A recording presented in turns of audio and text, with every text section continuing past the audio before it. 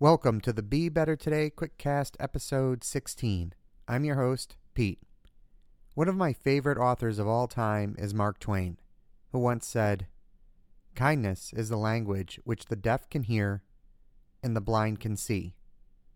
Twain was a master at drawing pictures with words, and this quote does just that. Kindness is so easily recognizable that it is a sort of universal language. When you are kind to someone, anywhere in the world, they know. Use kindness as a way to express yourself, and people will understand exactly what you are trying to say.